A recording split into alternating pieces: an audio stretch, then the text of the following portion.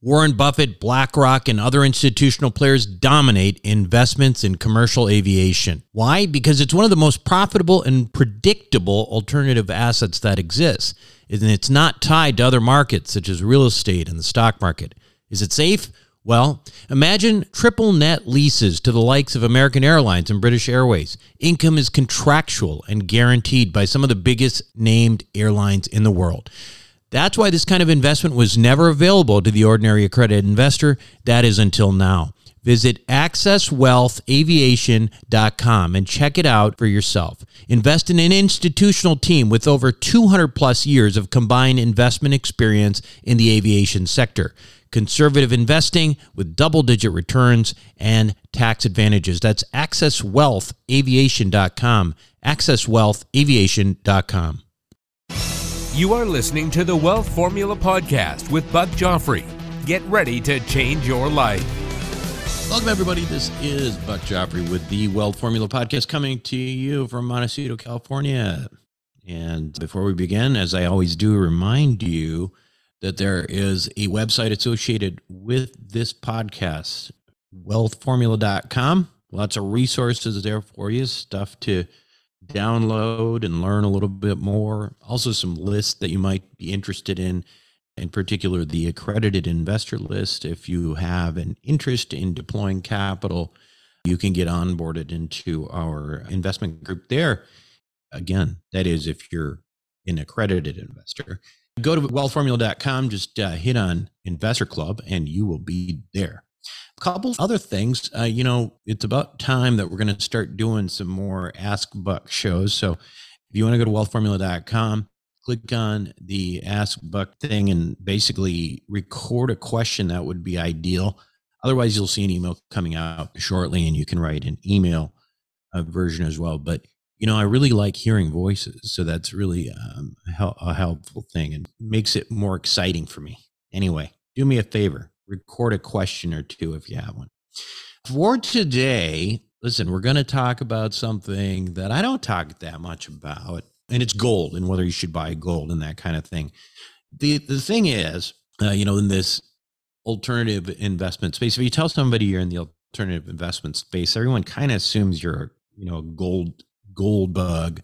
And I have to tell you, I used to be, and the idea of holding gold because it holds its value over time, that's very real. There's no doubt in it. I don't doubt it. I've said it before, but, the ounce of gold in the times of Christ would buy you a nice toga, a pair of sandals, and now an ounce of gold will buy you a decent suit and shoes. So that is, admittedly, that's a pretty darn good track record. So does gold belong in your portfolio? That's for you to decide. For me, I don't see gold as an investment per se. And in that regard, I think even the gold bugs would say, yes, of course, gold is money. Everything else is not. So to the extent that you may want to have some of your liquid assets in gold, it may make some real sense, except for that it's, kind of hard to carry in your wallet. But, to have it as an expression of money rather than an investment, I kind of get that. I'm still trying to figure out, and I'm trying to get someone to convince me of otherwise. But to me, again, real estate, when I think about real estate, it has so many of the qualities of what people want with gold, in the sense that it's a real asset. It's needed. It goes up. It's especially with residential real estate, it is an extraordinary hedge against inflation because you're raising rents every year and you're basically keeping up with it. So I'm still trying to figure out what the net benefit compared to that would be, because real estate to me seems like, it has all of the benefits potentially of gold, except, gold can't cash flow. When you buy real estate, it should be cash flowing real estate. In fact, with real estate, you can leverage also and buy more of it and have it pay off the debt with the income from the property. That's stuff that you just can't do with gold, right? I mean, or you shouldn't do with gold. Otherwise, you're just going to be paying interest on something and hoping that you beat the appreciation of the gold itself. Again, you can't reasonably leverage the purchase of gold. And if you do, you'd have no income to offset interest rate payments. But to be clear, this is just my opinion. I don't own physical gold, but a lot of smart people do. And I don't claim to be right in that regard. And this is where personal finance becomes personal, right? Ultimately, you want to hear people's opinions. You want to hear the arguments one way or another. And then you make decisions on how you proceed. And for me, no one's really kind of gotten me that excited to own physical gold. That said, this week's episode of Wealth Formula Podcast, I've got a guest who speaks really eloquently for the case of physical gold. And so whether you're a gold bug or not, I think it's worth a listen to help you make your own decisions when we talk with Charles Goyette when we come back after these messages. Worried about saving too little too late for retirement? The Wealth Accelerator may be exactly what you need. With the help of some of the oldest and most reliable insurance companies in the country, Wealth Accelerator allows you to take most of the upside of any good year in the stock market and use bank loans to magnify those returns significantly. And what if the stock market has a bad year? No need to fear. Wealth Accelerator is engineered so you don't participate in the losses of the market, no matter how bad of a year it is. Sounds too good to be true, right? But it's not. It's simply the same financial engineering that the ultra wealthy have been doing for years. Now it's your turn. Check it out for yourself by going to wealthformulabanking.com. Again, that's wealthformulabanking.com. Self-storage is a necessary evil. It's where you keep your stuff and forget about it. No wonder this stuff is so profitable and recession-resistant. The Wealth Formula community, well, we've benefited from that. We've made lots of money in this space with Reliant Real Estate, one of the largest self-storage companies in the country. With an average investor internal rate of return of almost 34%, with hold times just over 3.5 years, these guys know what the meaning of velocity of money is. If you're an accredited investor, make sure to check out what they're up to right now at ReliantFund4.com. Again, that's ReliantFund4.com. Welcome back to the show, everyone. Today, my guest on Wealth Formula Podcast is Charles Goyette. He's a New York Times bestselling author and radio personality, and he's known for his outspoken libertarian views and his economic commentary. He's also the author of The Dollar Meltdown, Red and Blue, and Broke All Over. And he's also the co-author of The Last Gold Rush Ever. Welcome to Wealth Formula Podcast, Charles. It's great to speak with you, and thank you for having me on. Yeah, it's wonderful. It'll be fun to listen to your show as well. But I'd love to, kind of pick your brain on what's going on these days. Obviously your background and your interest is a belief in gold and sort of the negative impact that the Federal Reserve is having on the dollar. Can you talk a little bit about maybe just an historical perspective, the performance of, fiat currencies in general, maybe the U.S. dollar in particular versus gold? Yeah, I'd be very happy to do that. And my interest as well is, besides all the brutal time that I have to spend keeping an eye on what the Federal Reserve is up to, I'm interested in Austrian economics, the economics Sure. of prosperity and free people as well. Right. And unfortunately, we're not living in an economy of Austrian economics or an economy of free market capitalism. And so, the economy is boomed and busted and busted and boomed over and over again by the Federal Reserve and its monetary policy.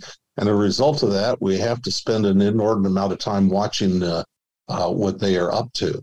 So when we say that the dollar is a fiat currency, people say, what does fiat mean? I finally, after talking about this, really for 20, 30, 40 years or whatever it's been, I saw a great example to illuminate what fiat actually means.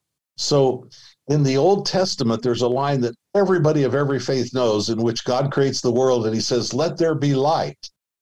But if you read it in Latin, it goes, fiat lux. It's a decree or a command that there be light. Got it. And so when you say fiat currency, you're talking about a currency that has no innate. So let there be currency. value. Its value is the fact that somebody in a high place has said, "Let this be money." Yeah. And it may have value for a while. The order from on high for you to use it as money may last for a while. But somebody asked me, Buck, one day, how many fiat currencies or paper currencies have collapsed throughout history? I kind of know the answer, but my smart aleck answer is all of them. Yeah. The ones that haven't collapsed yet are well on their way. Yeah. Yeah. So to talk a little bit about like the Fed policy in particular right now. And I should point out too, like I share, something in common with generally libertarian views. My concern is, neither party really holds true to the libertarian values when it comes to the economy. And then now you have the Fed playing a role into that as well. And obviously they're politically motivated. So how does this all kind of come together? Yeah, that's a great entree for me because, the Fed persists in Republican administrations and Democratic administrations with essentially the same policy. I mean, Alan Greenspan was appointed by Reagan, right? Was reappointed by Clinton, was reappointed by Bush, and so on and so forth. And it's the same, with Jerome Powell, who was appointed by, I believe, Barack Obama, and then reappointed by Donald Trump, and so on. But whatever it is, the names change, but the policy remains the same under Democratic and Republican administrations. And it's kind of like what's going on the international stage. We read that central banks around the world are moving their reserves, their dollar reserves, out of dollars and into gold.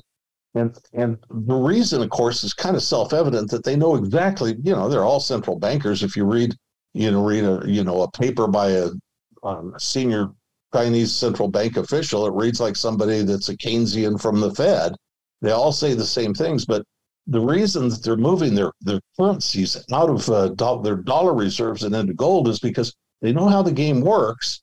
So they don't mind fleecing their own people with their own fiat made up money. They just don't want to be victimized. They don't want to be fleeced by us. So, and this is the way that Republicans and Democrats are internally in the microcosm of the United States.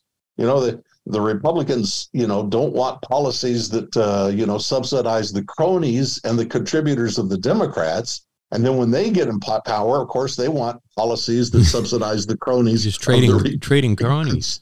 So it just goes on forever, and it always ended very badly.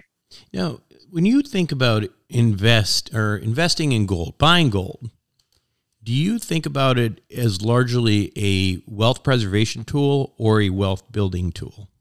So I think that it's fair to kind of apply both terms to it. It's certainly wealth preservation through the ages, through the centuries, around the world. It's the enduring currency. It's the enduring wealth preservation tool of the world. But what happens in times in which faith is lost in the central banks and their ability to manage affairs, in times when we have high inflation like we've had in the United States, then gold and silver too begin to outpace the performance. So if the money's depreciating at 8% a year, don't worry for a minute that gold's only going to go up 8% that year, because it tends to, markets are forward looking, and so they watch what the Fed is doing, and so markets tend to move faster. So they're good profit opportunities in gold and silver, in addition to wealth preservation. So I think they've got a foot in both camps. Do you make a distinction between gold stocks versus physical gold? Yeah, I do, and it's a very, very important one. If it depends on the investor psychology. If you think that things will go along more or less as they have been, if you believe that the monetary system is stable and it's more or less intact, and yes, they may print $10 trillion over the course of a few years and devalue the dollar, but everything's going to be fine. If you think there's some underlying stability or reliability to the monetary system as presently constituted, then you think, well, I can offset the inflation. I can do very well with gold stocks. But if you don't have to be apocalyptic, but if you think that there's some rough road ahead, And I am here to persuade anybody that cares to talk about it that there is. But if you think there is some rough road ahead for the United States economy, for the U.S. dollar, then all of a sudden it becomes much, much more important to have physical gold. It doesn't do you a lot of good to have gold that you can't get your hands on. And this happens all over the world and happened shamefully here in the United States in the 1930s when monetary gold was nationalized. The U.S. government made it a criminal offense to hold monetary gold, punishable by 10 years in jail and a $10,000 fine. Right. So if you think that things are going to be stable, more or less, and prices may go up and they may inflate, and you want to stay even with inflation or get a little ahead with gold stocks, it's a wonderful idea, but it is not the kind of thing that you want to do if you think that there's going to be some real turmoil ahead. So underlying the thesis on gold ultimately is, pretty common. The consensus being that the dollar is going to be continue to get weak. The spending that we're doing is making the dollar weak. The government or the Fed is continuing to print money, and that's making it. But let's just say, okay, so gold is one alternative, but another way to approach that would be, well, wouldn't any physical asset, for example, real estate, wouldn't that hold the same benefit? Say you're holding real estate, presumably that value of that real estate is going up as well because of inflation and the weak dollar and all that. So can you make a distinction for me between the, owning gold and owning real estate, or if in your mind it's all kind of the same? Well, they're not the same, and I wouldn't say anything to slam real estate. My wife is a highly accomplished real estate agent of 32 years or so, and so it's always been an important part of our family life. But I will tell you that people looking at it now understand in a way that they might have forgotten that real estate is very interest rate sensitive. It's hugely important in an environment of rising interest rate. But the question in difficult times, depending how things play out, is a question of liquidity. And gold is the most liquid asset in the world. There is always a market for it. I saw a National Geographic special years ago in which they caught some people deep in the Amazon, uneducated, illiterate, but they were panning for gold deep in the Amazon. And when the camera crew and the producers, asked them if they'd sell them some of the gold, they knew instantly what the London fixing on gold was that day. They knew what the price was, even though they had no radio, no communications or anything. So the gold is highly liquid around the world, and there doesn't have to be a coincidence of wants in gold like there does in real estate. If you have for me a wonderful piece of property that I adore in Montecito, that I would very much like to have, but my wants are for something else, I can't take it and then hope to sell it instantly overnight to somebody else. Now, if I were practicing in that market, maybe I could. But I guess the point I'm making is that people hold gold not because they want to consume it or use it or hold it forever, but it is instantly liquid to the next person. So no matter what it is that they seek to acquire or what they need, in a crisis, gold is premium liquidity. From a practical standpoint, I'm just curious, and I don't carry carry a lot of gold, but say you wanted to have a couple $100,000 in gold, $1 million in gold, whatever. How difficult is it to store it, and where do you store it? Are there places that don't charge you an arm and a leg, but still provide you the ability to store that gold? Well, you have to be kind of cautious here. I'm very glad you asked me that, Buck, because first of all, the banks are displaying growing hostility to gold. Sure. And even in your personal safety deposit box, they don't really want it. Won't name banks by name, but their hostility. Well, they see a lot of money coming out of the banks and going into gold. They really like that very much. Yeah. But there are other pitfalls. For example, there's a kind of a well-known story. Some of the details have eluded me, but in Beverly Hills, and over the last couple of years, in a non-bank depository, was a non-bank depository because it was in Beverly Hills. People not only had their personal papers and effects there, showbiz people had their jewelry that they wear on Oscar night and so on and so forth. But it had nothing to do with the bank, so it didn't come under the banking laws. But the FBI got onto somebody. I don't know whether he was a terrorist or a money launderer or a drug dealer, whatever it was. One account holder with a box in that bank, and they cut down the whole bank. So hundreds of people were denied access to their wealth, to their papers, to their effects, while the entire bank was cordoned off. And as I recall, it took them litigating for years to finally get access to their own property, even though it wasn't a bank and it wasn't under the authority of the FDIC or any of the other federal banking institutions. So the answer is that gold does you a lot more good when you can get your hands on it in a crisis. And a crisis may or may not mean a bank closes or a cascade of banks closing for a short period of time, which certainly has happened in our history. So somebody like myself that talks to people about owning gold, I get this question a lot, what should I do with it? What my answer is don't tell me. I don't want to know. Yeah. Somewhere in your planters or something like that. So,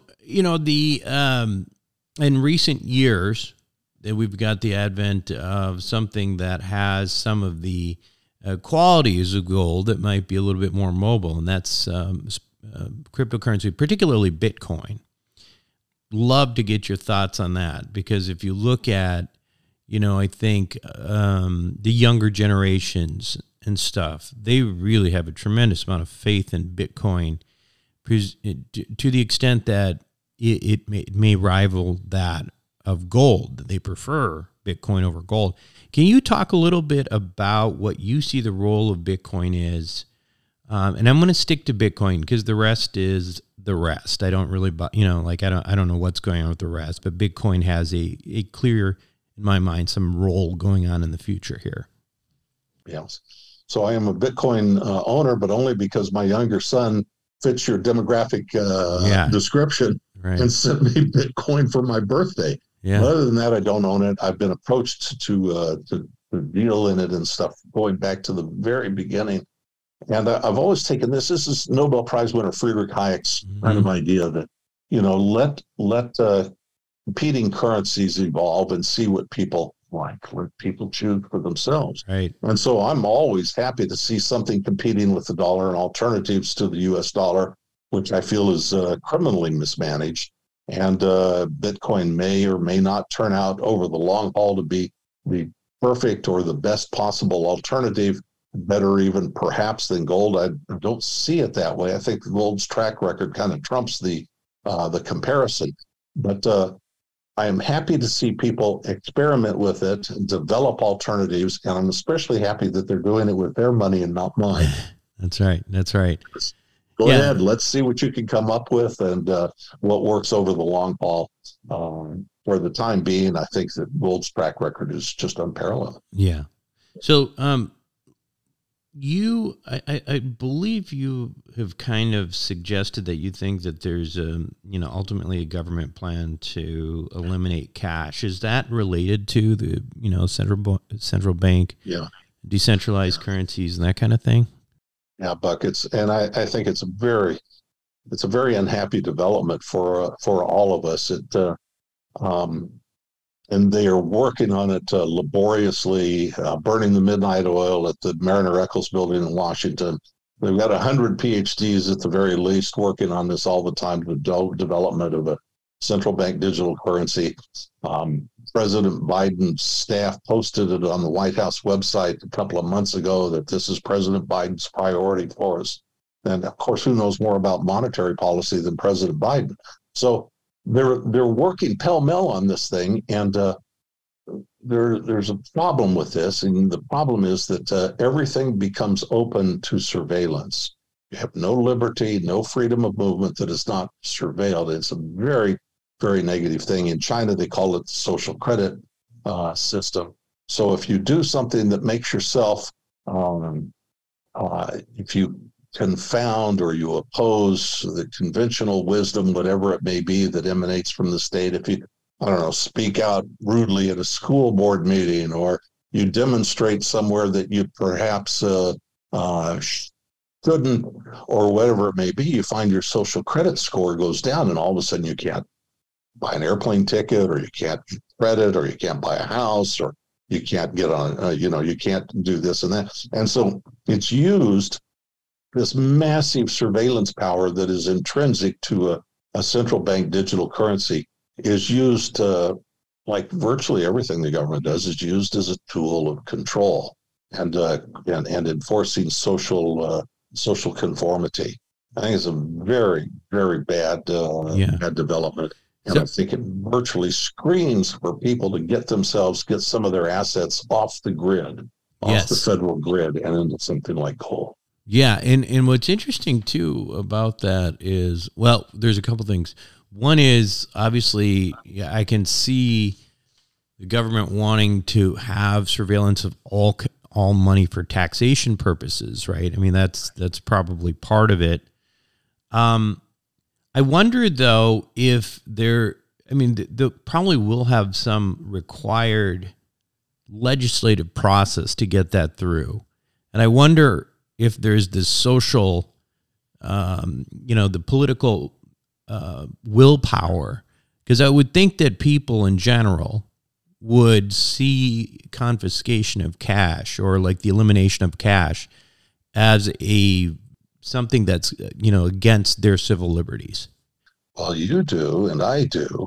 And I think people that are educated and understand the implications will get it, but I'm not sure that we have that we're enough in numbers to control the debate or the outcome, and we could be relegated to marginal complainers about it.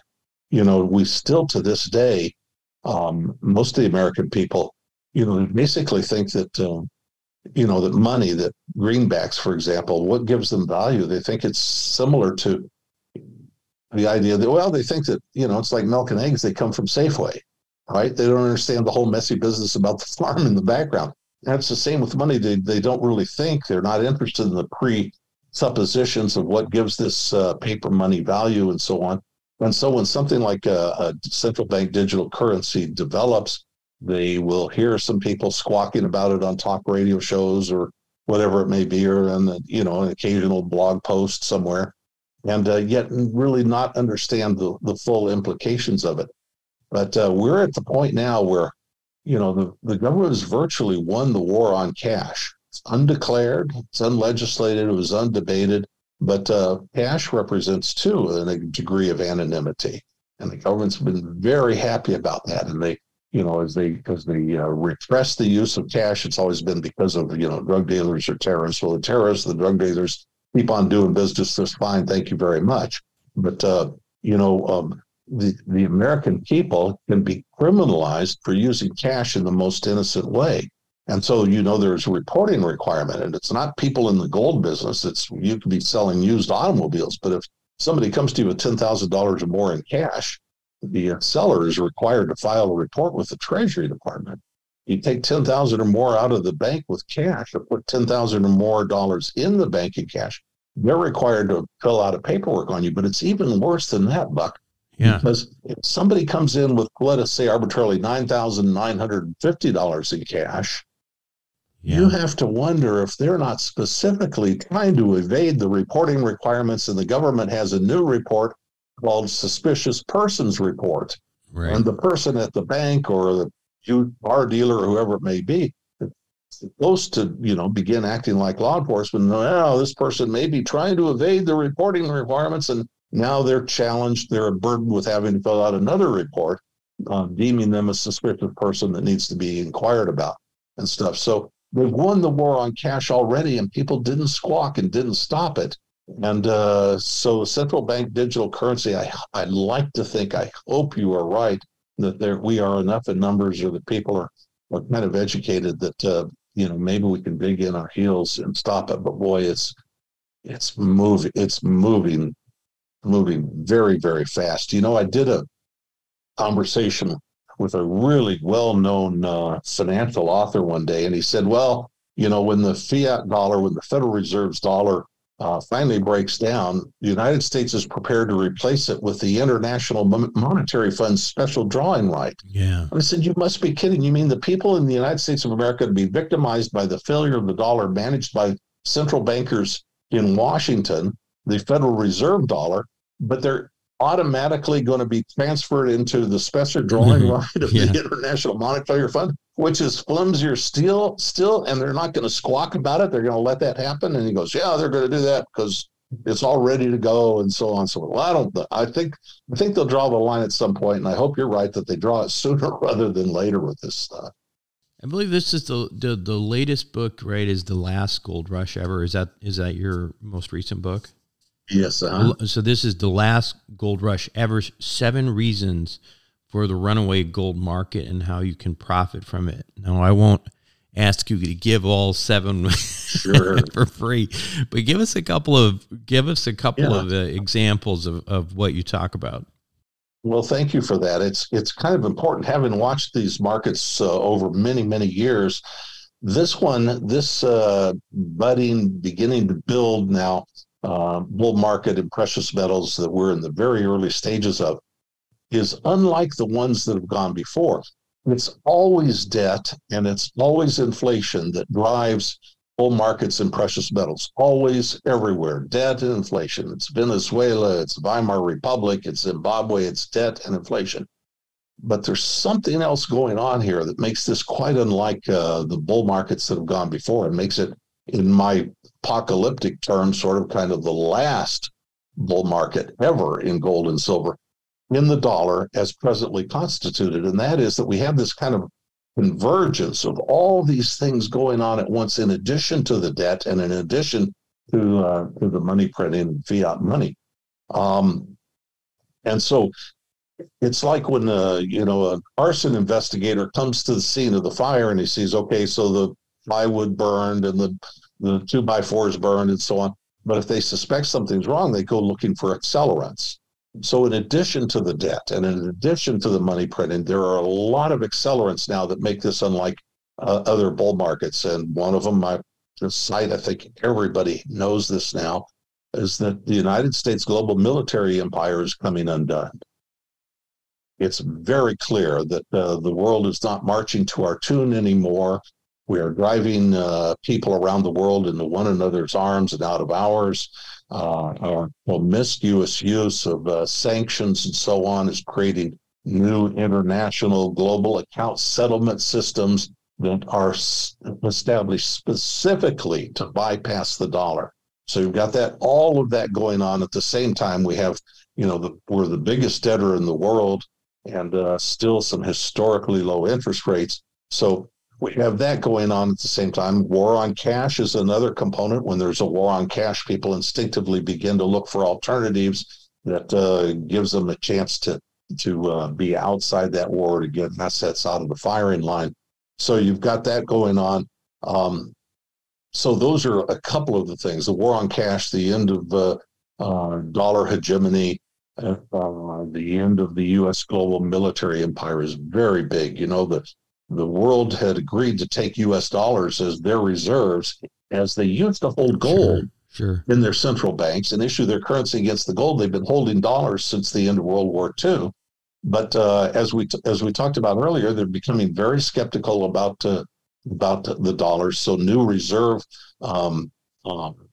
alternatives are in development now, and this will cost the American taxpayer substantially with the declining role of the U.S. dollar. So this bull market is unlike any others, and has a finality to it because it is the end after a couple of hundred years.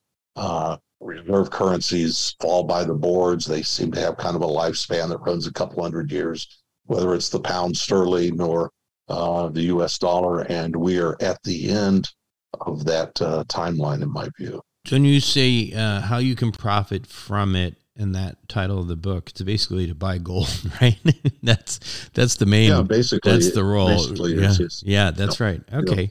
Well, that makes that makes sense. So, do you have a sense, Charles, of it always seems to me that like major steps like this, major changes in history, the Bretton Woods or whatever, those types of things happen because of some cataclysmic event that gives the governments the opportunity to change things because they say, well, we have to change things now. We can't go on, Yeah.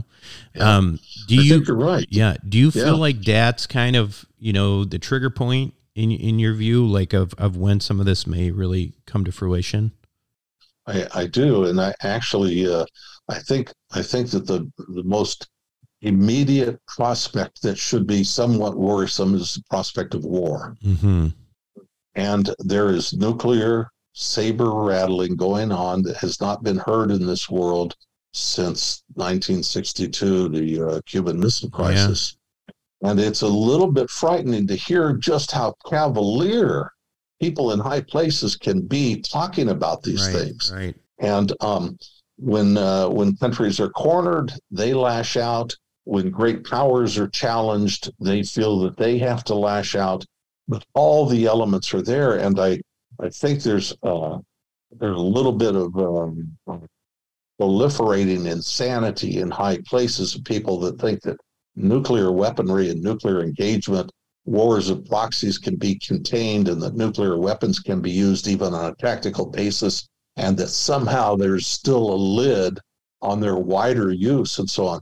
But that is exactly what you've referred to in my view. It's the worst example of it. It's the most dramatic example of it. But the kind of triggering, and we use the word advisedly, the kind of triggering event that will change the global monetary system in the twinkling of an eye. So yes, actually, it is, I think, the number one thing to be concerned about right now. It's the prospect. I don't think the American people really have an idea how serious all of this has become.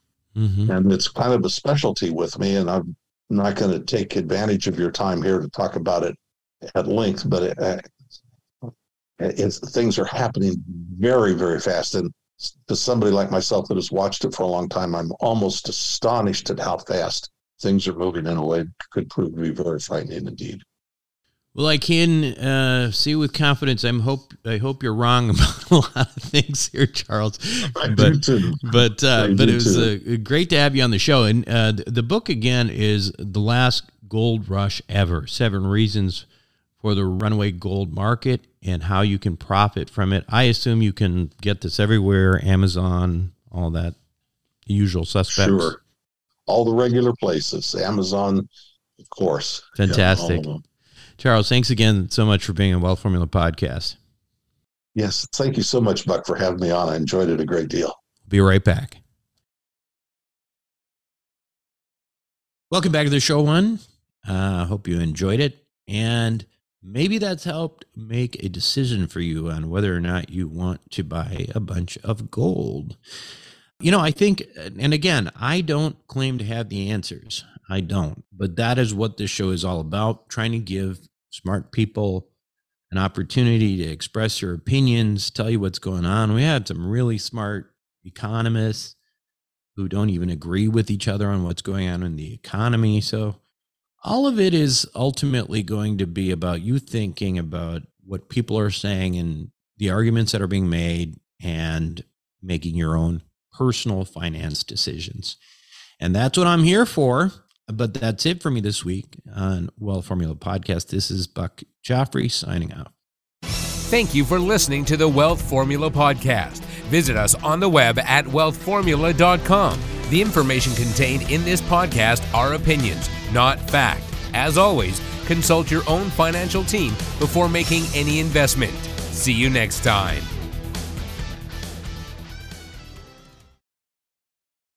Buck Joffrey here from Sapio with Buck Joffrey. Aging might become reversible over the next 10 to 20 years. It's already being done in lab animals, so it's just a matter of time. Our challenge? To be healthy enough for when that time comes. As a former scientist and surgeon myself, my goal is to figure out how to do that and to share it with you. I wrote a book called Living Longer for Busy People that you can download for free at sapiopodcast.com. You'll be amazed at just how a few daily adjustments can add years of a healthy life for you. Again, download it for free, sapiopodcast.com.